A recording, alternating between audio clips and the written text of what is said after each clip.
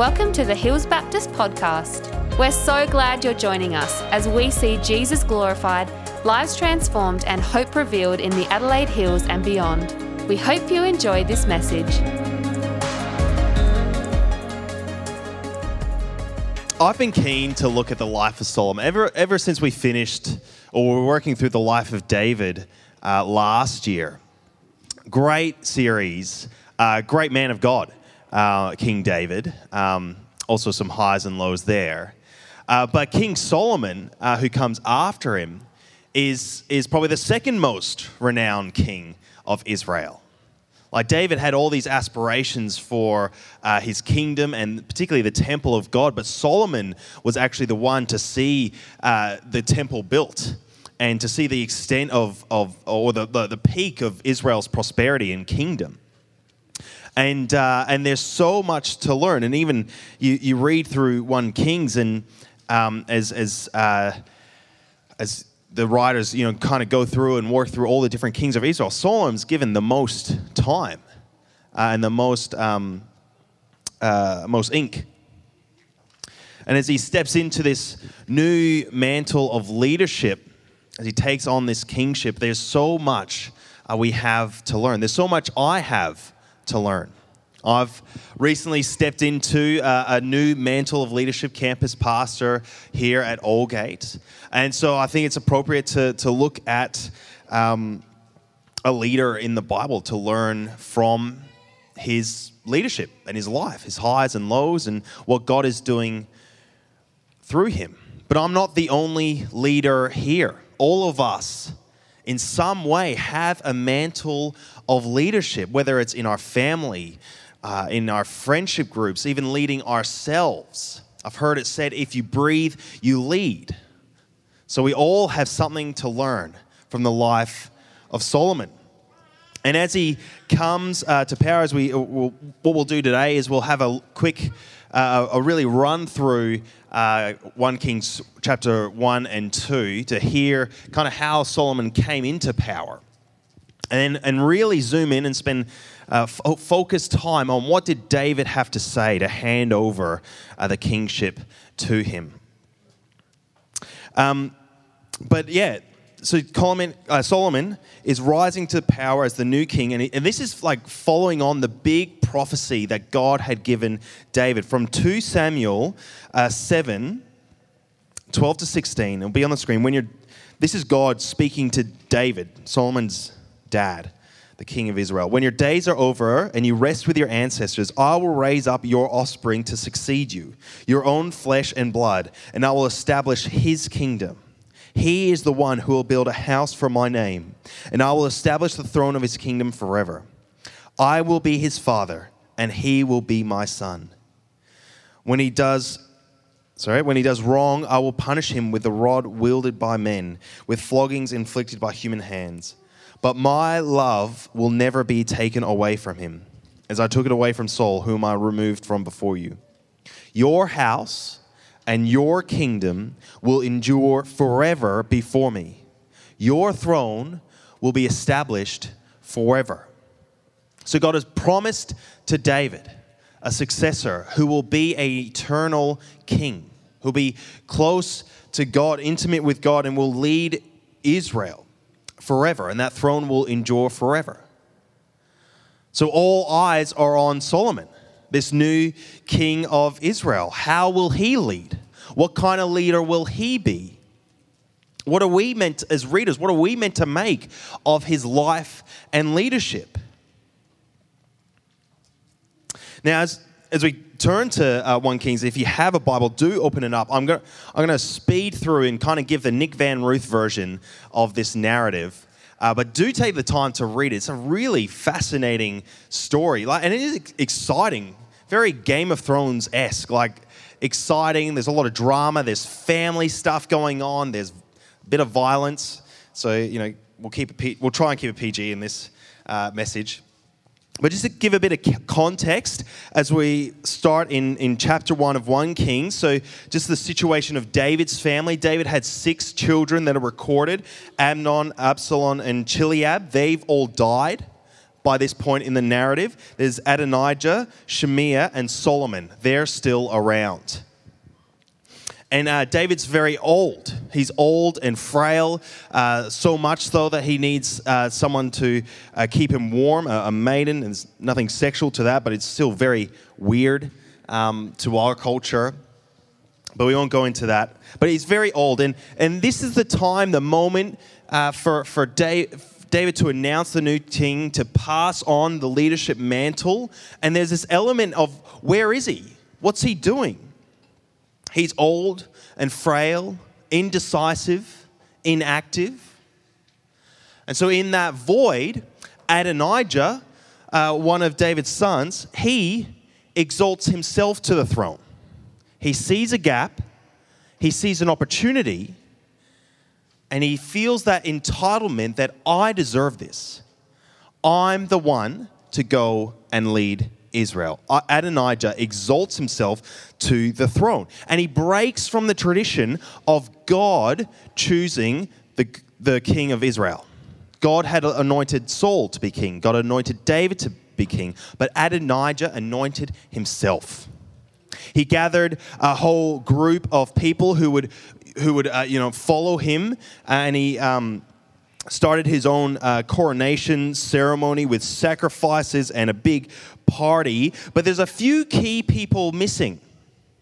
He doesn't bring Nathan, the prophet, God's voice piece. He doesn't invite him along. He doesn't invite Benaniah, who is the leader of the king's guard. He doesn't invite him along. He doesn't invite Solomon, who apparently has been promised the throne. He doesn't invite him along. And also David is not invited either. David's not involved in this at all. But he sees an opportunity, and he seeks to take it, to take the throne for himself. And if he can get that momentum, if he can get that buy-in from other people, he can take the throne. It will be his, and he will be king of Israel.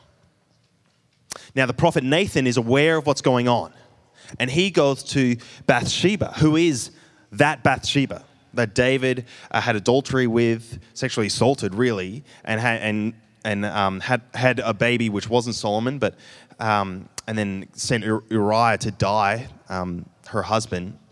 That Bathsheba. Nathan goes to Bathsheba, who's now married to David, and says, "Do you know what's going on? There's Adonijah who's taking up the throne, and do you know what the first thing he will do when he becomes king? What's the first thing you do when you become king in the ancient Near East? You kill off the competition. You get rid of the competition." So Nathan recognizes that Bathsheba, Solomon's mom, and Solomon are in danger. So they come up with a plan. He says to Bathsheba, "Why don't you go and tell the king that this is happening, and then I'll come in after you and confirm it, and then together we'll convince David to anoint Solomon as king." And so that's what they do. Bathsheba goes to effectively guilt trip David into action. I find this really funny. From 1 verse 18 onwards, 17, she kind of guilt trips David into doing something. The first thing she says, if you're looking down, she's approached David. She says, "My Lord, you yourself swore to me, your servant, by the Lord your God, that you made an oath to Yahweh, to God, Solomon your son will be king after me, and he will sit on my throne." So the first guilt trip is, you promised me Solomon was going to be king. Now that promise is not actually recorded anywhere. So whether it's private or whether she's taking advantage of his forgetful state, we're not sure. But that's what's said. The second thing she says, "But now Adonijah's become king, and you, my Lord and King, know nothing about it." She's saying, you've lost touch. You're not aware of what's happening in your kingdom. Verse 19, he sacrificed great numbers of cattle, fattened calves, sheep, and invited all the king's sons, Abiathar the priest and Joab the commander of the army, but he has not invited Solomon your servant. She's implying to David, you're losing allies. Abiathar the priest and Joab, who's the commander of the army at the time, who's really a close friend and close partner with David, they've gone off to support this other son. David is losing allies. And then verse 20, my Lord the king, the eyes of all Israel are on you. Everyone's looking. Everyone's watching, David. What are you going to do? What are you going to do? To learn from you who will sit on the throne of my Lord, my king, after him. And finally, she says, otherwise, as soon as my Lord the king is laid to rest with his ancestors, as soon as David is gone, Bathsheba and my son Solomon will be treated as criminals. We hunted down and killed. She says to David, we're the ones. We are the ones with everything to lose. What are you going to do about it? So what does David do? How does he respond to the situation? And I should also say, Nathan the prophet comes in and confirms all this. Says, Adonijah's king now. Are you aware that's happening? Or is that what you wanted? Everyone's singing out, all hail King Adonijah. Is this right? And David calls Bathsheba back into his presence, and he says, all right, let's do this. We'll do this right. We'll coronate Solomon as king. And so they gather the right people. They get Nathan, the voice piece of God. They get Benaniah, the king's guard, the leader of the king's guard. They get Zadok, the king's priest. And he also gets the king mule to put Solomon on, and they go and coronate him, and then Solomon sits on the king's throne. It couldn't get more official than that. The king's endorsement of the next king of Israel, who would probably sit as regent until David would pass away. So Solomon is finally coronated as king, as David had promised to Bathsheba. Now, what about Adonijah? They are having this feast celebrating his apparent coronation, and there's all this commotion going on over the hill in the direction of the palace, and someone comes along and says, did you hear? I don't have good news. Solomon has been crowned king. He is now on the throne. And in that moment, Adonijah realizes that his attempt at taking the throne has spectacularly failed. Because he's just undermined King David, he's undermined King Solomon, and now King Solomon's in power. And what do kings do when they stick in power? They get rid of the competition. And all man is Adonijah competition. He fears for his life. So he rushes to the altar and grabs onto the horns of the altar, a place to kind of to share, like to plea for mercy, because he wouldn't kill someone at the altar. A plea for mercy, and he sends a message to Solomon: show me mercy, please, don't harm me. And Solomon says to him, effectively, sure, I won't harm you, but you better behave. I won't hurt you, but you better behave.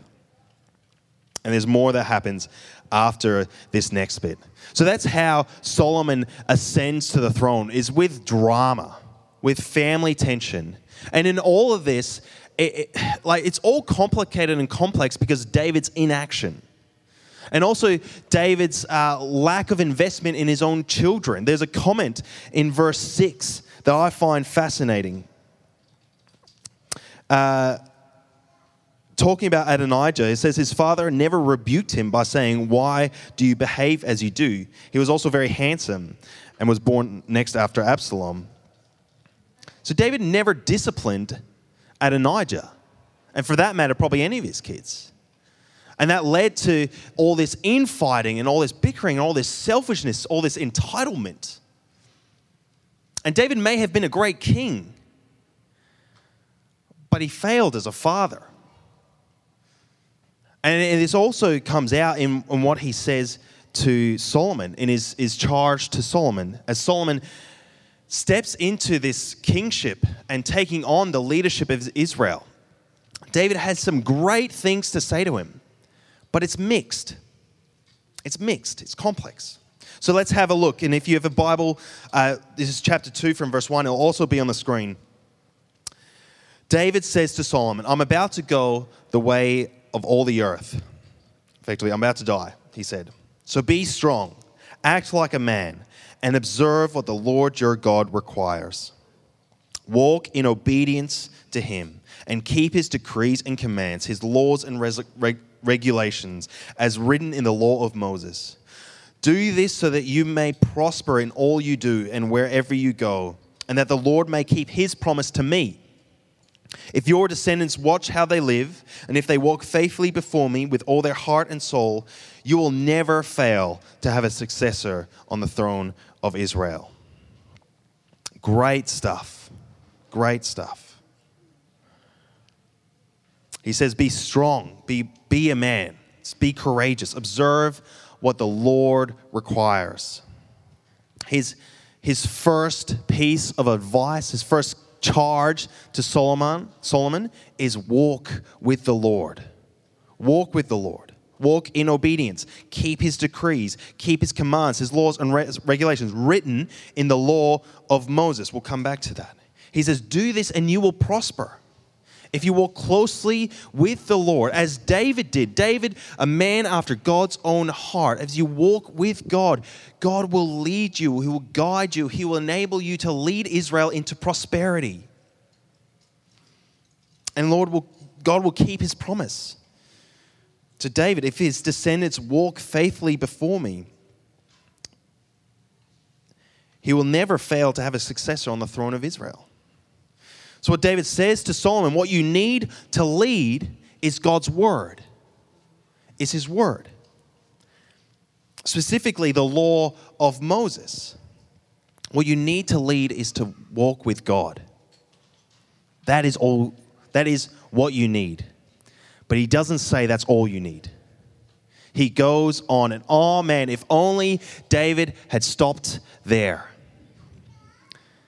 Because effectively he's saying, what do you need to lead? You've got to lead God's way, but also do it your way as well. Let's read it from verse 5. Now you yourself know what Joab, son of Zeruiah, did to me, what he did to the two commanders of Israel's army, Abner, son of Ner, and Amasa, son of Jether.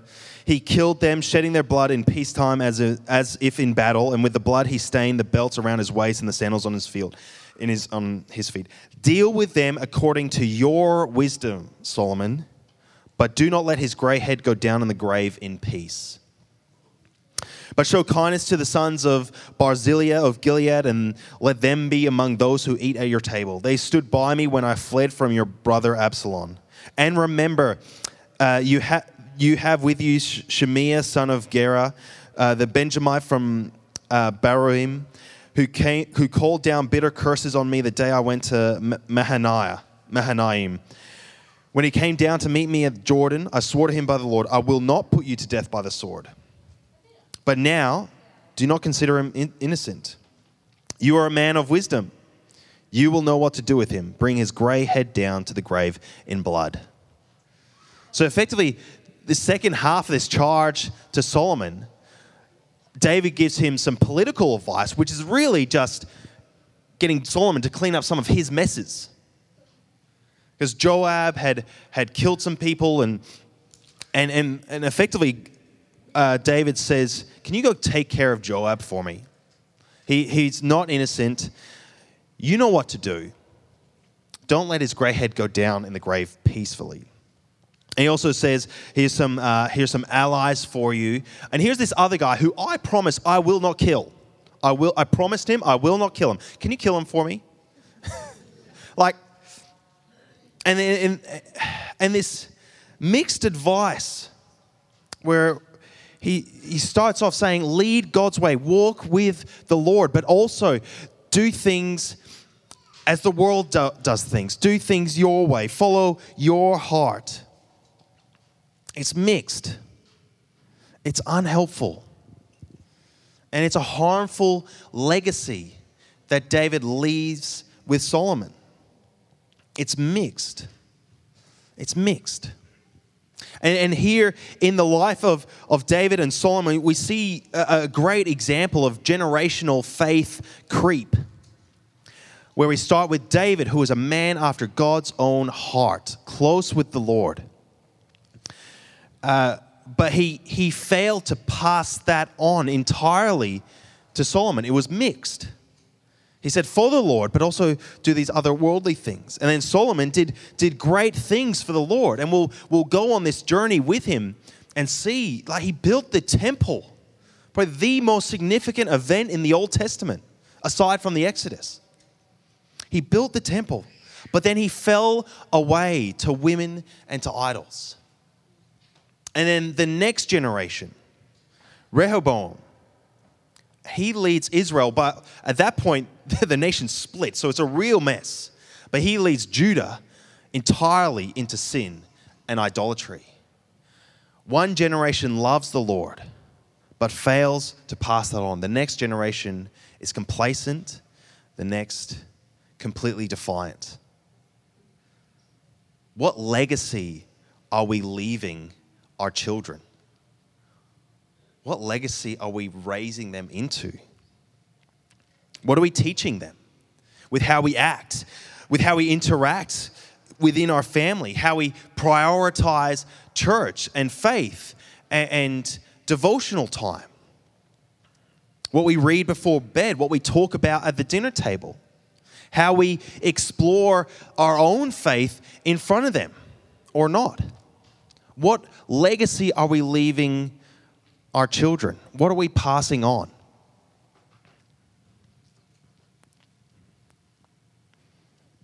I want to share the legacy I've received from my dad, who's here. But don't worry, it's good. I'm not going to share the bad stuff. Of course, every generation, every legacy is mixed. But what stuck with me, and he knows this, I've talked to him before about this, what's really stuck to me, the legacy, what I saw, his faith expressed, was when I worked with my dad for about 12 weeks at Cooper's. He worked at Cooper's, I went along. Actually, Ivan was there as well at the time.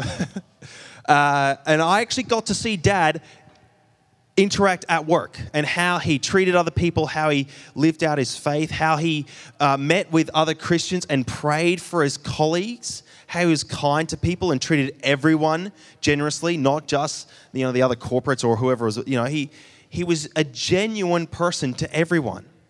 And I saw him bring his faith into work and express his faith. He wasn't going around evangelizing on every corner, but he was sharing the love of Jesus and praying for his colleagues, powerfully bringing Jesus into that space. So I've always, and that is what, seeing that and admiring that is what ended me up working with the team at Engage Work Faith, and being passionate about bringing our faith into the workplace. And so I thank Dad for instilling that legacy in me. And I bring out some of that in my preaching and ministry here as well. What legacy are we leading? Are we leading our kids, our children, or those we lead in any situation to walk with the Lord, to obey His commands?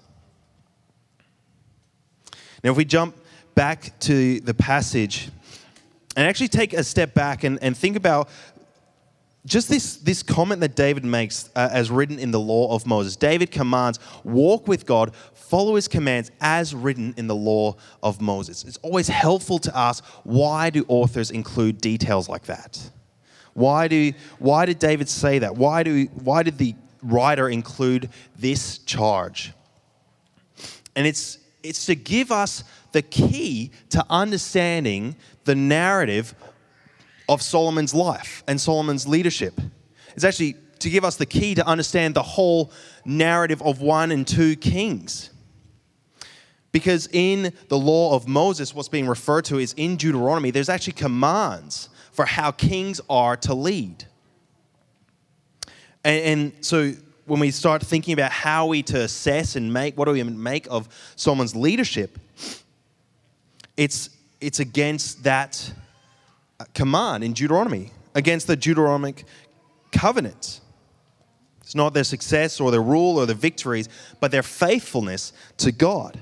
So let's read these instructions from verse Deuteronomy chapter, which I'll bring up here, chapter 17 from verse 14. And it's also going to be on the screen. This is the command that God gave through Moses to the Israelite people of how kings are to rule. Now, as you hear this, think of what you know of Solomon and think of what you know of the other kings that are to come.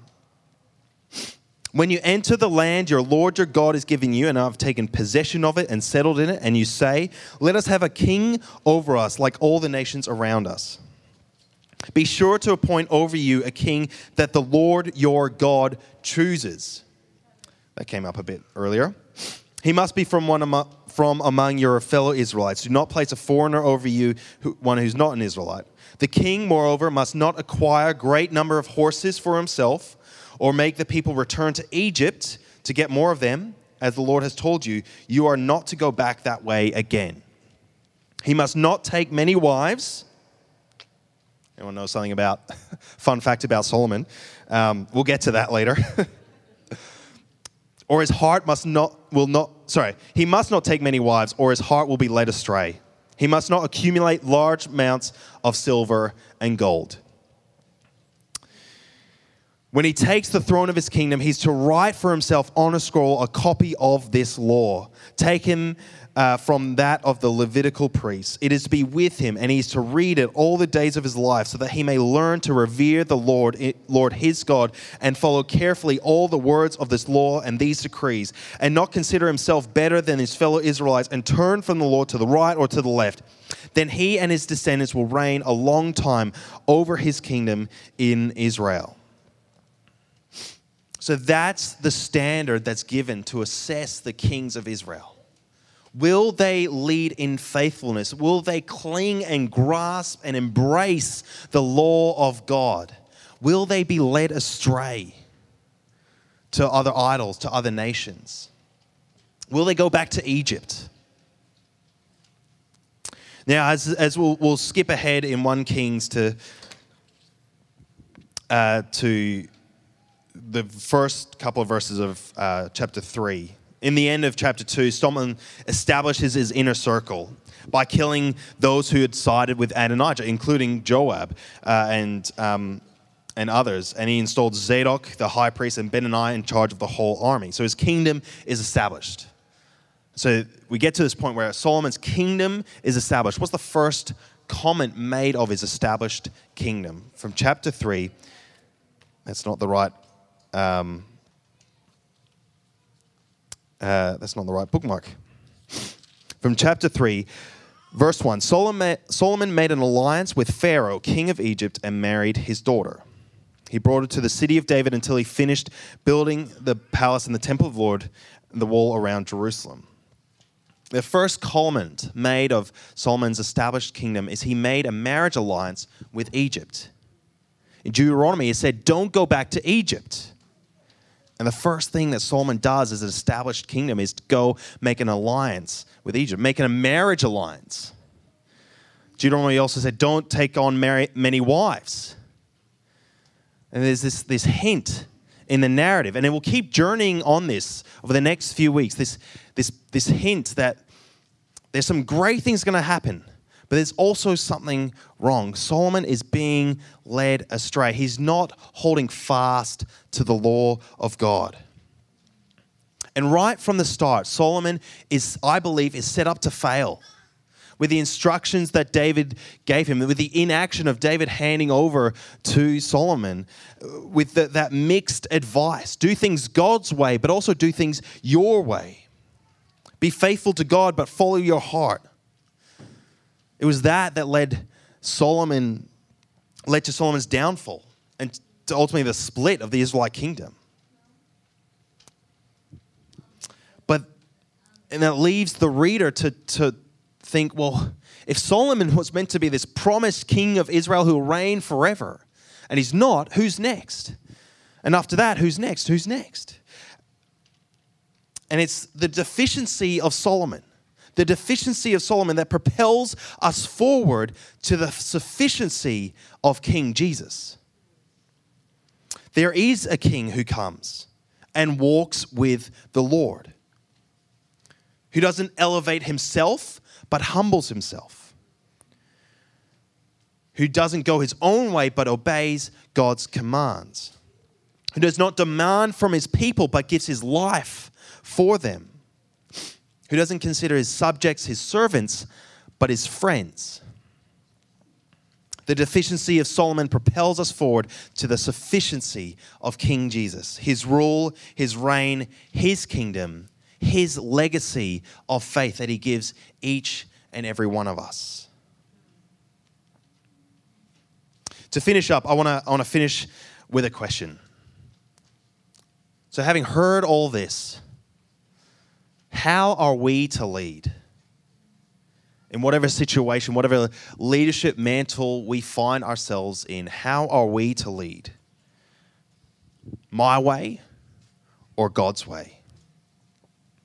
And it's not so much talking about the actions we take, but the path we walk. Is it the narrow or the wide path? And so are you and I walking with the Lord? Are you and I embracing his word, reading it, studying it, seeing what it has to say? Are you and I dependent to God in prayer? Are you and I obedient to his commands? Not just in the big things, but in the little things. Are you walking with the Lord? Am I walking with the Lord? That will define my leadership. That will define your leadership. As a disciple of Jesus, are you walking with him? Let's pray. Heavenly Father, we thank you and praise you for King Jesus.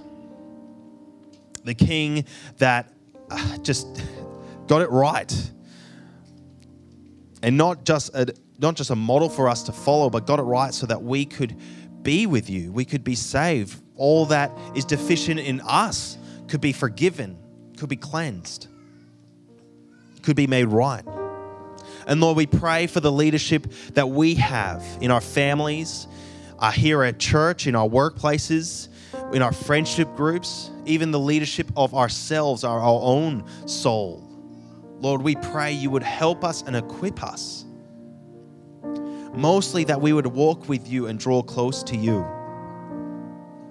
That we would walk in your ways, that we would seek your word, that we would be obedient to your commands. And Lord, let us not listen to the wisdom of this world, but let us listen to the truth of your word. And Lord, we pray especially for the legacy we are leaving for our children. I pray this for myself and Emily and my family. I pray this for everyone here. And it's not just other children in your own family, but children that you're friends with and your uncles and aunts. And Lord, the legacy that we get to lead, the faith we get to model, Lord, may it point to you and lead others to walk in your ways and bring you glory. Lord, we're desperate for your help. There's no way we could do this. We pray for your Holy Spirit to guide us, to show us the right way, and to lead us and to draw us to yourself. We thank you and pray all this in Jesus' name. Amen.